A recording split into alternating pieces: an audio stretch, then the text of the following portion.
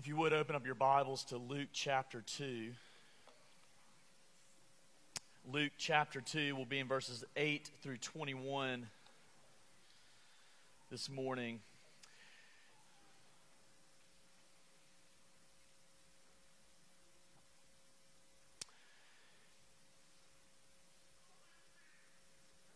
And in the same region, there were shepherds out in the field, keeping watch over their flock by night. And an angel of the Lord appeared to them, and the glory of the Lord shone around them, and they were filled with great fear. And the angel said to them, "Fear not, for behold, I bring you good news of great joy that will be for all the people. For unto you is born this day in the city of David a Savior, who is Christ the Lord. And this will be a sign for you. You will find a baby wrapped in swaddling cloths and lying in a manger." And suddenly there was with the angel a multitude of the heavenly host, praising God and saying, "Glory to God in the highest, and on earth peace among those with whom he is pleased."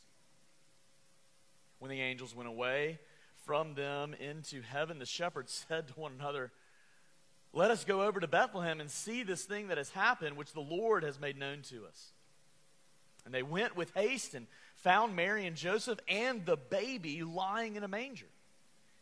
And when they saw it, they made known the saying that had been told them concerning this child. And all who heard it wondered at what the shepherds told them. But Mary treasured up all these things, pondering them in her heart. And the shepherds returned, glorifying and praising God for all they had heard and seen, as it had been told them.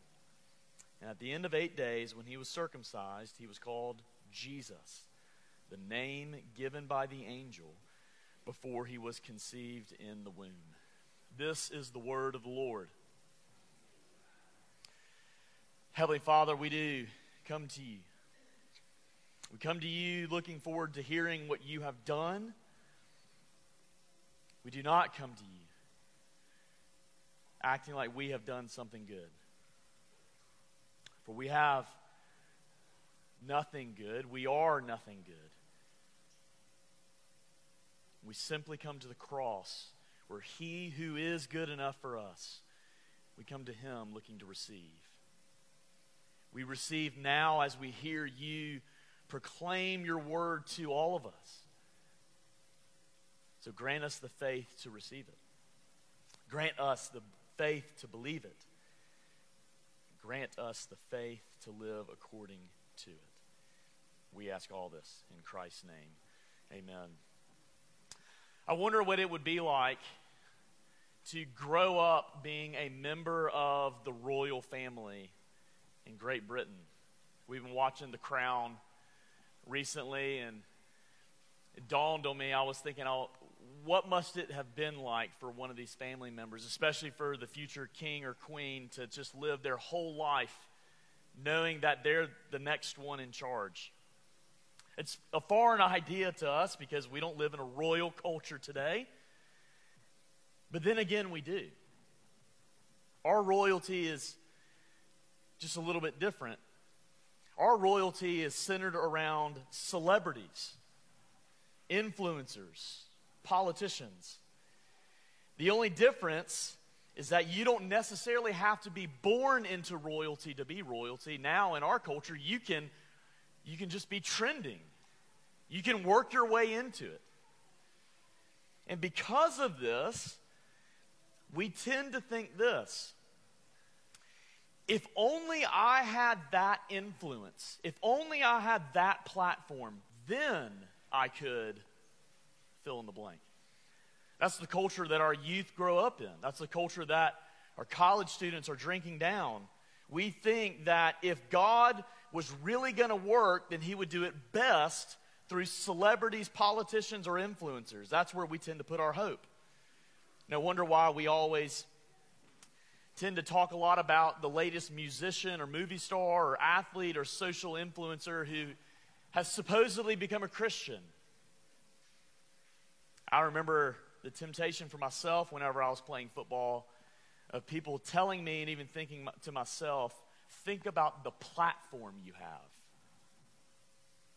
If we're not careful, or actually we could say this has already happened, but our world is reflecting Roman Catholicism back in the 16th century and earlier.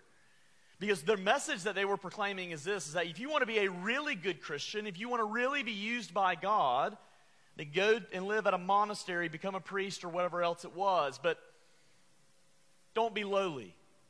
Don't be normal. What has this resulted in today's world, at least for the church? Well, churches love to be more showy than substantial. Churches focus more on creativity than content. Churches prioritize more of the culture than Christ. Churches tend to overlook the lowly because they too cherish the exalted. We actually deny what Francis Schaeffer once said, that there are no little people. Here's what happens the more we believe this. Pastors will seek to be celebrities rather than servants. Pastors will seek a following for themselves rather than focusing first and foremost on helping people follow Christ. Congregations will only look for the next big thing, and they will reject the small acts of kindness. Churches will feel like they have to be the big thing rather than focusing on the big truth of the gospel. And we'll also tend to do this. We'll try to make everything about our public platform, including social media, look like we're something. Because if it doesn't happen on social media, it must not be true. In this mindset, if it's not measurable, then it doesn't matter. This is why corporate worship, according to the Bible, is not trending. Because we prioritize more about getting people in the pews. Visiting widows and shut-ins fails to wow people because we need to make sure we're seen in everything that we do. It's also why churches today rarely have prayer meetings, because that's not measurable.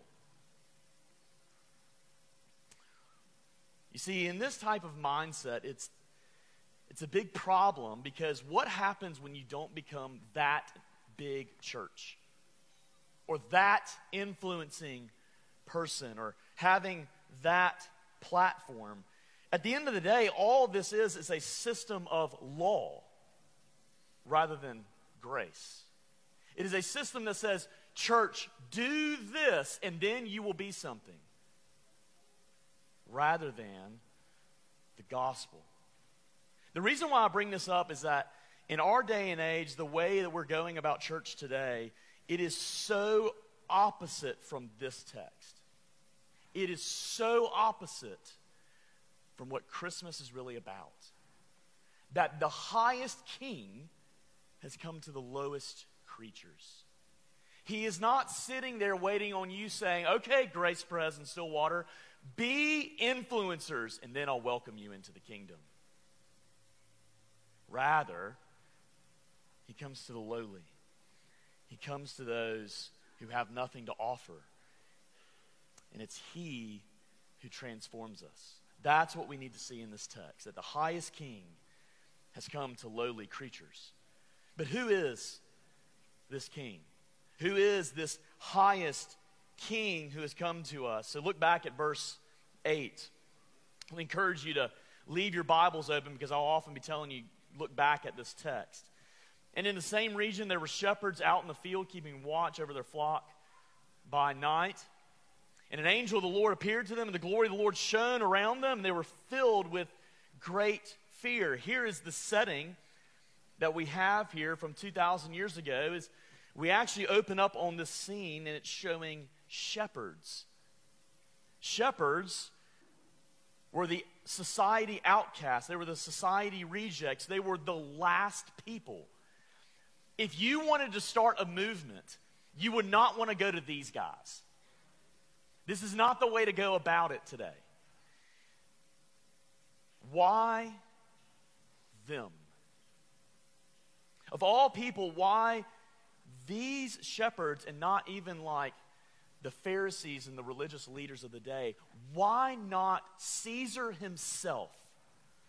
God has appeared to royalty before. He had appeared to Pharaoh and done many acts and wonders before him. He had shown himself to Nebuchadnezzar and even Belshazzar in the book of Daniel. You kind of ask the question, did God dial the wrong number? You see, but we need to see that God intended to come here. And actually seeing where this king would come from, seeing where he comes to, and seeing what he comes for, that's what helps us see who he is. So where has he come from? Look at verse 9. We see where he comes from actually by what happens when the angel of the Lord appeared to them. The angel of the Lord was this kind of this strange figure that we see throughout Scripture, and this particular angel appears as representing God, and he appears to them, and the glory of the Lord shone around them. Now, when this angel appears, this glory of the Lord, when it shines, what original Jewish audience would realize is that this glory of the Lord is the glory that is found in the temple.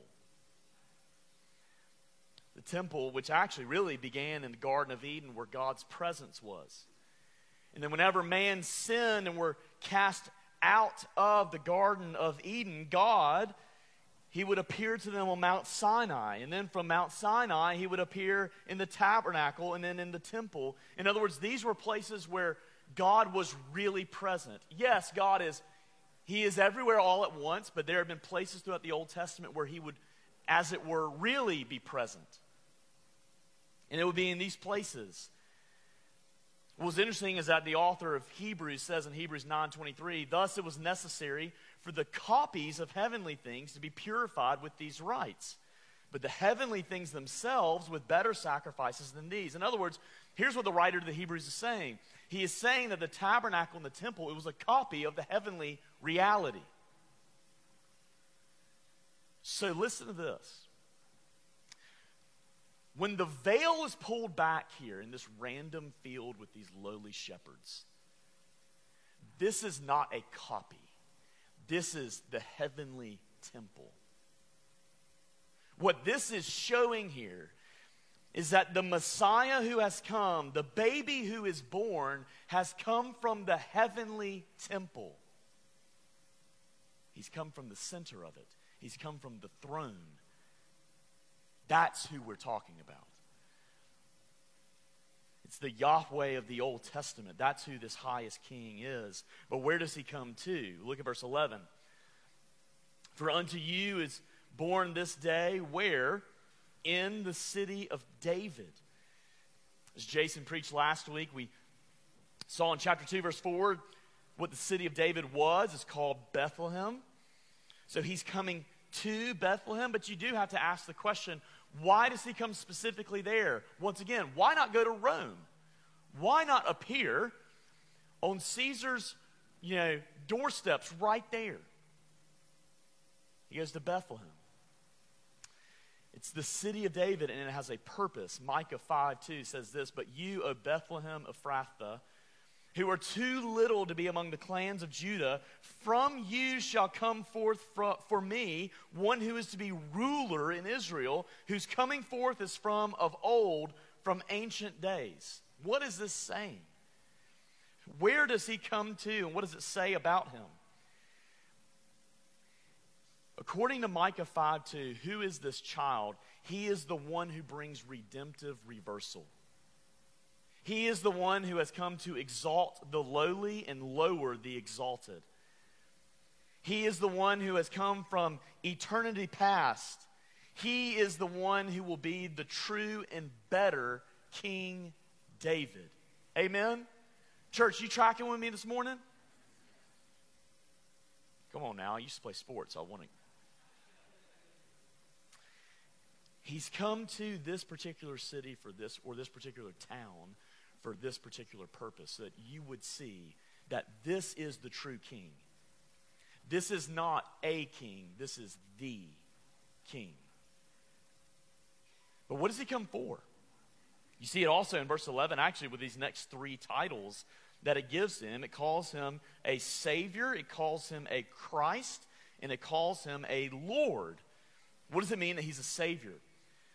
Well, obviously, Savior means to save someone from something. Jesus, this baby, this highest king, he is the one who would save his people from their sins and God's wrath. That's what he's doing. I love it how the angel of the Lord, how he declares this. He declares this as if there has never been a proper Savior before him. Do you see that? He's saying this: you have never been able to save yourselves. You've never been able to do it. But now, finally, there is a Savior, and only one, and he's here for you. My friends, can I tell you something?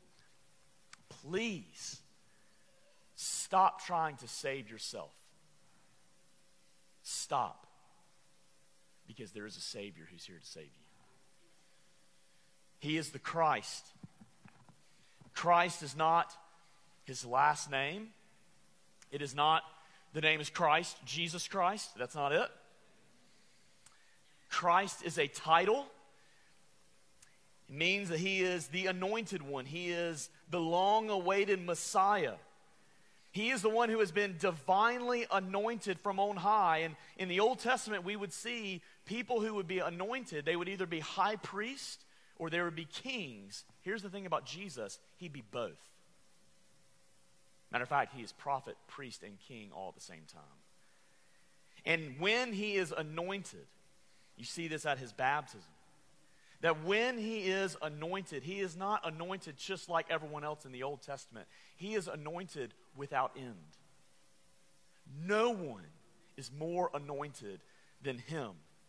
And everyone else who had been anointed for God's plan of redemption in the Old Testament, it was all looking forward to him who would be the true anointed one.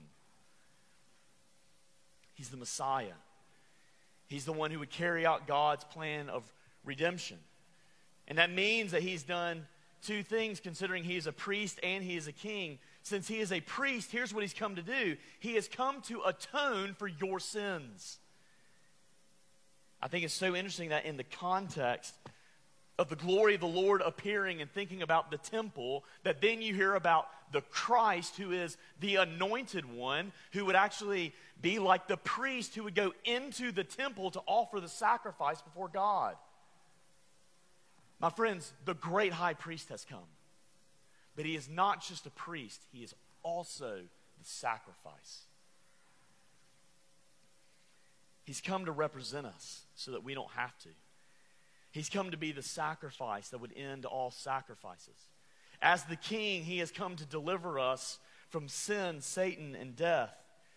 He's come to establish his kingdom that will actually bring true prosperity and peace. That's what it's saying about him. It also says that he's come to be the Lord. My friends, you and I do not make him Lord. He is the Lord. There is this idea today about lordship salvation, where you can embrace Christ as your Savior, but then you make him your Lord. My friends, you don't make Jesus Christ anything. He is what he is. You either believe who he is or not. He is the Lord. The question is, are you living in light of it or not? But here's one thing it says about the Lord. In Jeremiah 23, verse 6, it says, in his days, Judah will be saved, and Israel will dwell securely. And listen to this. And this is the name by which he will be called. The Lord is our righteousness. When it says that this is the Lord, it's not just saying that he's the king, that he's the sovereign, that he's the God of the Old Testament. It is him who is the Lord. He will be your righteousness. You do not have to earn your own. Amen? If you are a believer, listen to this. If you are a believer, when you receive Christ, you receive his righteousness. You receive the righteousness of the Lord. There is no higher value to that righteousness. If you, a finite being, lived a perfect life and could somehow have earned perfection, it would not compare to the value of righteousness that you have in Jesus Christ. It is of infinite worth. It is of infinite value, and it is given to you.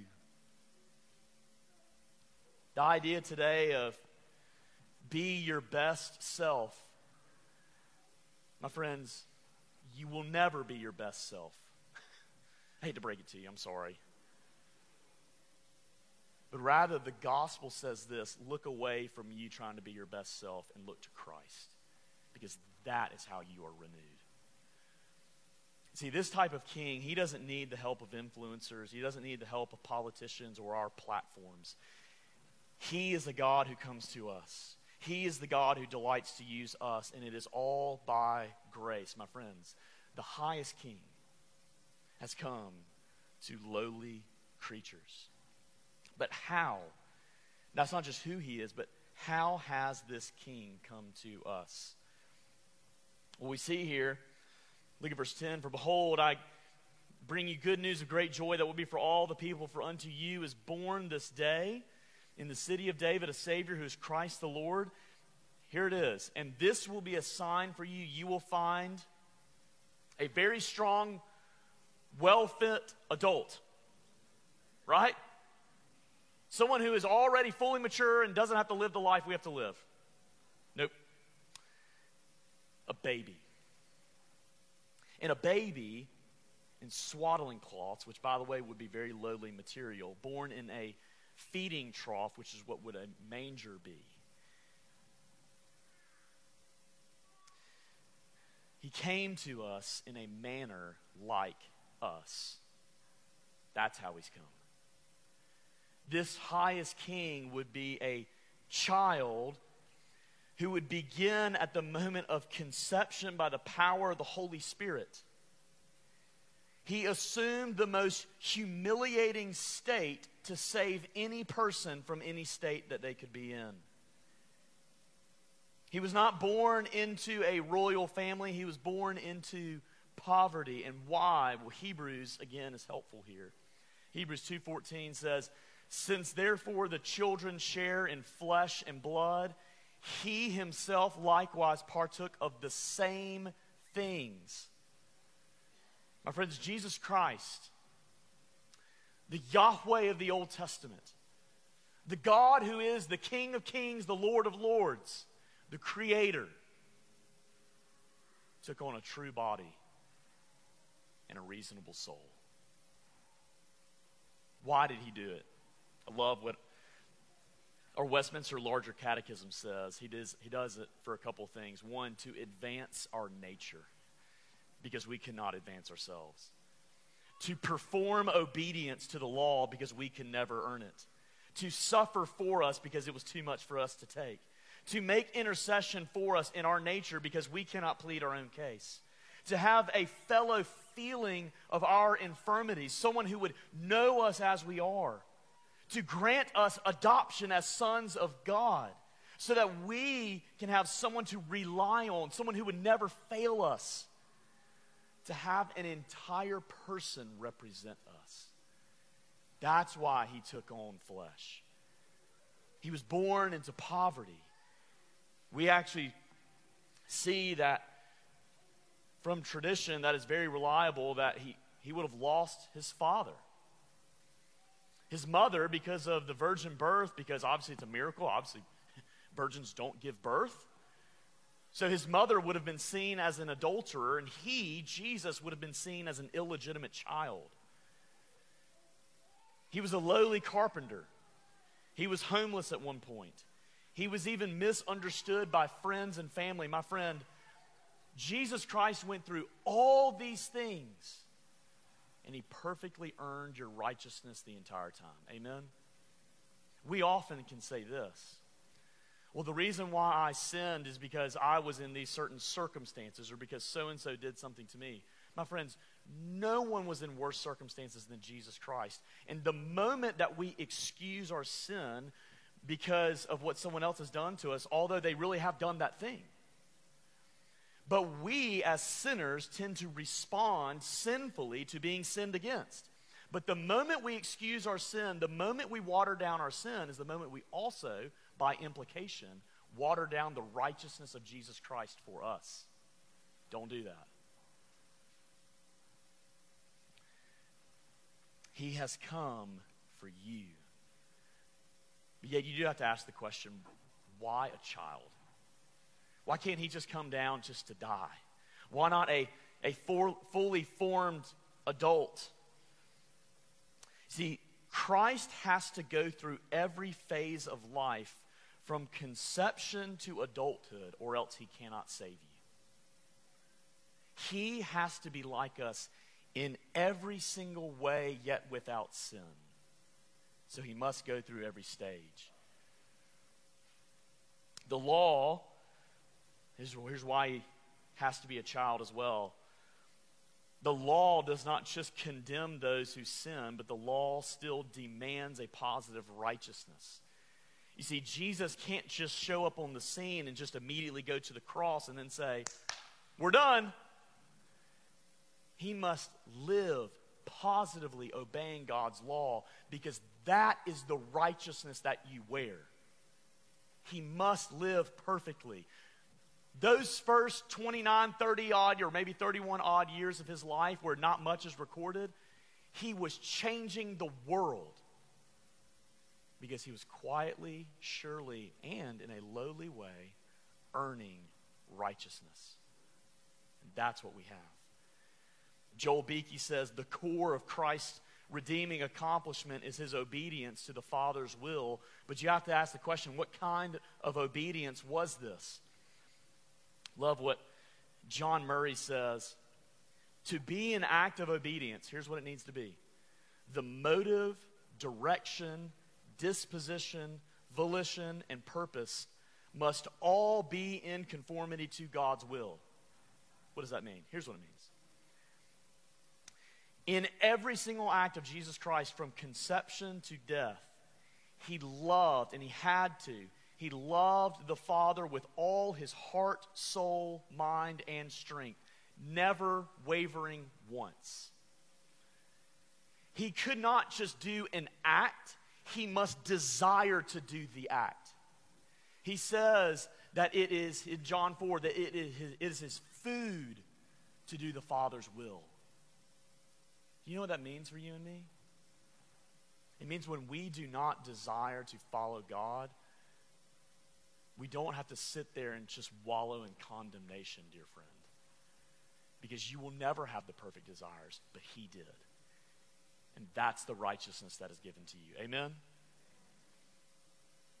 In every stage of his life, amidst any condition, no matter what suffering he endured, no matter what sin was committed against him, no matter how overbearing others might have been,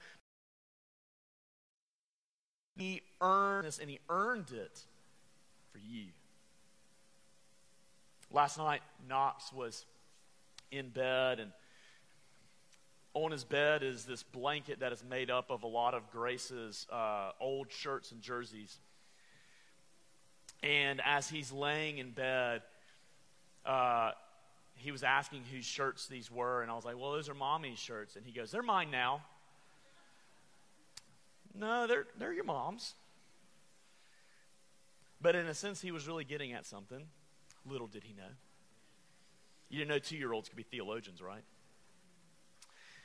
Because they are his mom's shirts, but now they're on him. It is not your righteousness. It is Christ's righteousness on you. But here's the thing. It is so in your possession that you will never be able to think about yourself accurately unless you also think about the righteousness of Christ. Can I give you just a little bit of Wilson opinion here? Not a thus says the Lord, but this is one of the downfalls of some modern personality tests today. I know they get us so excited. And there can be some fun stuff we learn from those. I'm not just saying like do away with it totally. But here's one thing. You're never going to see yourself totally as you are with merely one of those personality tests because you're leaving out more than half the picture. Christ's righteousness for you. Amen? When the angels appear in verse 13 and 14, they're these sweet little precious cherub babies, and they're saying, "Glory to God," right? That's what's happening there. No, actually, when it says a multitude of the heavenly host, it means an army. And it is less singing like that. And that was terrible singing. It was a war cry. What is happening here? I can't imagine what these shepherds are thinking. Not just another night, just, following our little flock and trying to get them to go from point A to point B. Bam, An army appears around them. And they're crying out saying, "Glory to God in the highest. And on earth, peace among those with whom he is pleased." Deuteronomy 20 verse 4 says, "For the Lord your God is he who goes with you to fight for you against your enemies to give you the victory." My friends, what this is declaring to us is that you do not have to try to win the war.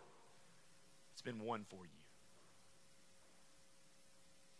This is the type of king who comes down to his people rather than waiting for them to come to him. It's the type of king who cares so much for the lowly that he goes as low as it takes. That's the type of king, the highest king, who has come to the lowest creatures. But how should we respond? I think we see a couple things here. First off, look at verse 10. Notice that the angel, his first words there are "fear not." Notice when you read your Bible that either on behalf of God or from God himself, that his most frequent command is "fear not." Why should you not fear? "Fear not, for behold, I bring you good news of great joy that will be for all the people." Good news, my friends, not good advice. Good news of great joy, not good advice for a little bit of joy if you fulfill the advice. It is good news of great joy for all people, not good advice with a little bit of joy only for the people who fulfill it. It is good news of great joy for all the people. My friends, good advice focuses on you. Good news focuses on him. Good advice is the law. Good news is grace. What is so ironic today is in modern Western Christianity, and you could also say just throughout the world, many who might call themselves evangelicals, which is actually where we get evangelicals from the Greek word euangelion, which is good news. That's the connection there. Ironically, people who are supposed to be good news people, how often are these sermon series and Bible studies and these messages about, here's 5 ways where you can have a better life? Do you not see how exhausted people are today? We do not need any more good advice. And the moment that we change good news for good advice, we do not have great joy, and it is not for all the people. It's only for the people who earn it, but then even the people who earn it, they're never really satisfied. My friends, we need good news because we can't do it. We need good news because we're never going to be those people. But good news is way better than good advice. I love, once again, what Tim Keller says. The gospel is not primarily a way of life. Please hear that. The gospel is not primarily a way of life. It's not something we do, but something that has been done for us and something we must respond to. The gospel is good news for helpless and needy and lowly sinners who cannot get their act together. Listen to me, church. You cannot get your act together. Parents, you should know this about yourselves because you can't get your kids' act together. I cannot even get our dog Heidi's act together. How do I expect to get mine together? And that's the thing. You can never get your act together, but there's a Savior who got his act together. And that is your righteousness. Hallelujah, right? Come on now. When we abandon the good news for good advice, we're only going to fear. And we're going to fear in a sinful way, not a godly way. What we will do as a church is we'll constantly be looking around saying, what else do we need to do? We're not doing enough. We can never rest. But the good news helps us to be still and know that he is God. And that actually promotes gracious mission. Here's the second way we need to respond. We need to respond, dear Christian, with assurance. Don't miss the second two of the first three words in verse 11. Look back at verse 11. Do not miss this. Let me encourage you, circle that, underline it, box it, whatever you do. Highlight it, post-it note it, I don't care. For unto you. My friends, one of the hardest things is for the Christian to believe that God's grace is really for them. That's why we often need other people. Someone like a John Quasney in my life, who I could just walk into his office over and over again back in Jackson, Mississippi, and I would just say, just please tell me again. Sometimes he would have to be like God in Genesis 32 when the angel of the Lord's wrestling with Jacob, and he would have to be like, hey, you need to believe this. Because it's hard to believe. Often we think we're too sinful. We're too far off. We're too dirty. We're too lowly. There's too much in our past. But the gospel says that it is for you. My friends, this is what the Lord's Supper is. That for the believer, and only for the believer, the bread and the wine are declaring to you that Christ is for you. Don't come to this table saying, well, if I can use Jesse, I love you, Jesse. Well, he might be for Jesse, but he's not for me. My friends, who do you think you are to say that? He is for you. He is for anyone, no matter how far off they are, no matter what they have in their life. He has come for you. His righteousness outweighs your sin. We also need to come see him. We actually see this when the shepherds respond. Look at verse 15. They said to one another, hey, let's go to Bethlehem. Well, I would think so after that. And for some of you, you need to come see him. Maybe you've never seen him before. Maybe you know about him. Maybe you've grown up in the church. Maybe you've even been baptized, but you haven't seen him. And I'm not talking about physically seeing him. I'm talking about seeing him as the Bible talks about it, which is seeing by faith. My friends, do you believe him? But we also need to help others come see him. God loves to use lowly people in this way. You might be scared to death to get an evangelistic conversation with someone. But you can at least say this, come and see. We also need to do this. Don't just come and see, but come and worship. Notice that the shepherds did not come to be entertained. They came to worship. Jesus is not a sidekick. He's not a resume booster. He's not a means to an end. He is the means and the end. And like Mary in verse 19, we need to come and treasure him. Treasure him for who he is. Treasure him for his grace. Treasure him as the King of Kings and the Lord of Lords. And my friends, as you treasure him, go and tell others. God loves to use churches like the one in Clio, Alabama. Remember Grace? The summer of 2016, I preached about 12 sermons to this town of, I don't even know how many people, in Clio, Alabama, and they were so gracious to have me, and they were so eager to hear the preaching of the gospel, but it was not very good preaching. But that church, there's never more than 30 people there for one sermon. Sometimes there's as low as 8 because there's a family reunion. Few people have ever listened to the gospel more eagerly than them. My friends, don't ever think God is too low, that you are too lowly for God to do great things through you. Matter of fact, that's where he loves to go. In 1838, after a strong emancipation movement, slavery was finally abolished in Jamaica, and it would take effect on August 1st of that year. And on the evening of the last day in July, because August is the next day, a large company of former slaves gathered on the beach for a solemn yet joyous occasion. A large mahogany coffin had been constructed and placed on the sand next to a giant hole in the beach. All evening, the soon-to-be emancipated slaves placed in the coffin symbols of their enslavement. There were chains, leg irons, whips, padlocks, and other symbols of slavery. A few minutes before midnight came, the coffin was lowered into that hole in the beach. And while they pushed the sand over the coffin, they all joined their voices and sang together, as we will sing in a second. Praise God, from whom all blessings flow.